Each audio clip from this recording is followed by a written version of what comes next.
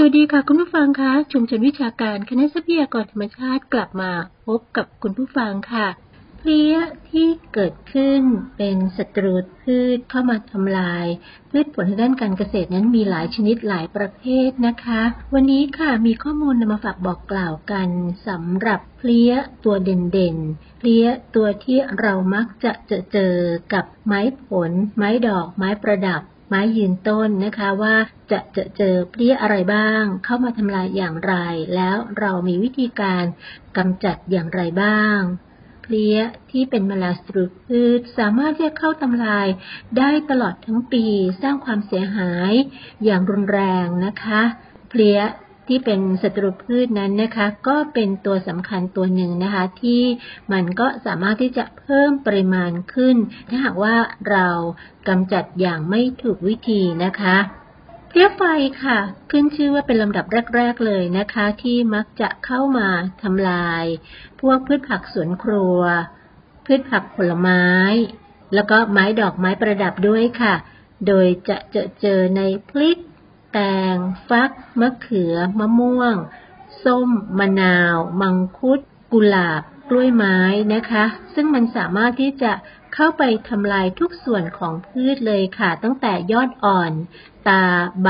ดอกและผลนะคะตัวที่มันเข้าทำลายในส่วนของเพลี้ยไฟนั่นก็คือตัวอ่อนและตัวเต็มวัยจะดูดกินน้ำเลี้ยงจากเซลล์พืชบริเวณเนื้อเยื่อถ้าเพลี้ยไฟระบาดในระยะออกดอกก็จะทำให้ดอกแห้งแล้วก็ร่วงค่ะเป็นผลทำให้พัฒนาการของต้นพืชนั้นเป็นผลได้ลดลงนะคะ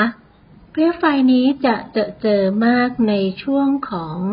อากาศร้อนแห้งแล้งนะคะมีนาแล้วก็พฤษภาคมค่ะแต่ช่วงอื่นก็ไม่ใช่ว่าจะไม่เจอนะคะช่วงอื่นก็จะเจอได้เหมือนกันแต่พบมากในช่วงที่มีความแห้งแล้งแล้วก็อากาศร้อนนั่นเองเพลี้ยที่สองที่จะนำมาบอกกล่าวกันก็คือเพลี้ยอ่อนค่ะใครที่ปลูกต้นบานชื่น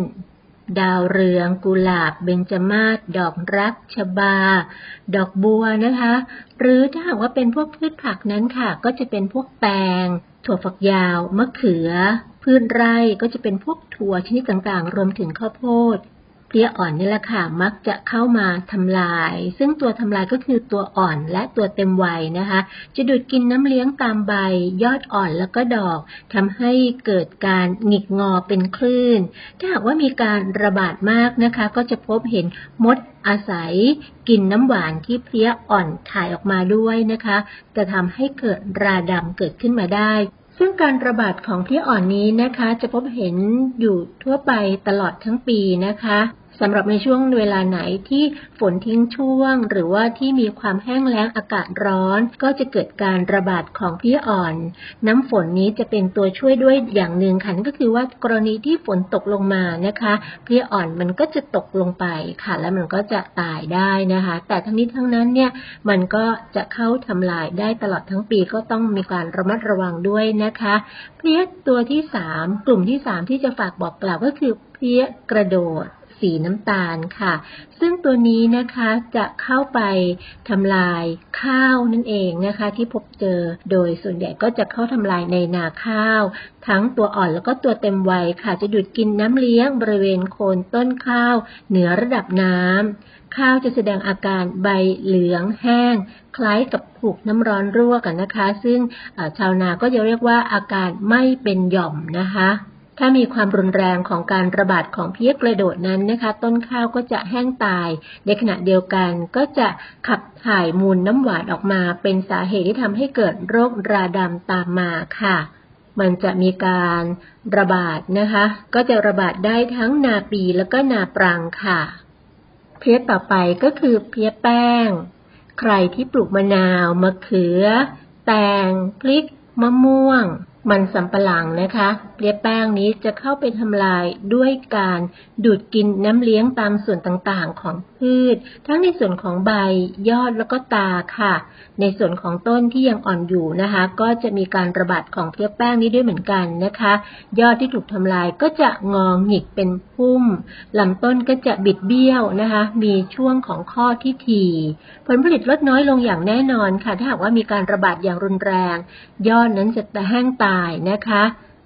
การระบาดนั้นส่วนใหญ่จะพบเจอในช่วงของหน้าแล้งมากกว่าหน้าฝนค่ะถ้าหากว่าช่วงไหนที่มีฝนทิ้งช่วงเป็นระยะเวลายาวนานเนี่ยเพลี้ยแป้งจะเข้ามาระบาดต้นพืชอย่างแน่นอน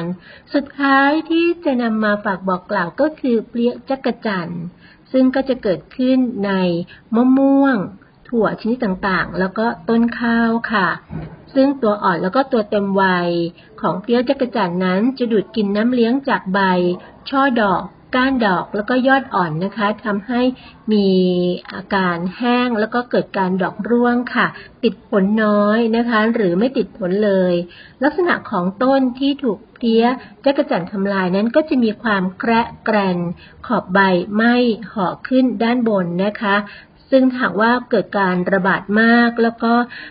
ทำลายเพลี้ยจักจั่นไม่ทันนะคะก็จะทำให้พืชนั้นตายทั้งแปลงเลยก็ว่าได้นะคะมักจะมีการระบาดในช่วงของฝนทิ้งช่วงเป็นระยะเวลายาวนานแล้วก็อากาศแห้งแล้งนะคะในการป้องกันกำจัดเพลี้ยจะเป็นการดีมากเลยถ้าหากว่าผู้ที่เป็นเจ้าของนั้นจะต้องทำการหมั่นตรวจสอบแปลงปลูกอย่างตลอดต่อเนื่องนะคะถ้าหากว่าพบเจอความผิดปกติก็คือเจอไข่หรือว่าเจอตัวเพลี้ยนั้นให้เก็บแล้วก็นำไปเผาทิ้งนะคะที่สำคัญค่ะในการกำจัดเพลี้ยถ้าหากว่าเป็นการป้องกันนั่นก็คือว่าจะต้องมีการปลูกพืชหมุนเวียนนะคะเพื่อเป็นการตัดวงจรชีวิตของเพลี้ยซึ่งก็จะต้องมีการสลับสับเปลี่ยนของต้นพืชที่เราปลูกนั่นเองไม่ควรที่จะปลูกพืชเดิมติดต่อกันเป็นระยะเวลายาวนานหรือพืชอื่นๆก็ตามค่ะก็คือจะต้องมีการพักดินบ้างเพื่อเป็นการทำลายไข่หรือตัวเพลี้ยนะคะที่อาศัยอยู่ในดินรวมทั้งถ้าหากว่าสามารถที่จะป้องกันกำจัดโดยการใช้สารหรือว่าเชื้อรากำจัดแมลงอย่างเช่นตัวเมทาไลเซียมหรือว่าบิวเรียนะคะทำการฉีดพ่นอย่างสม่ำเสมอ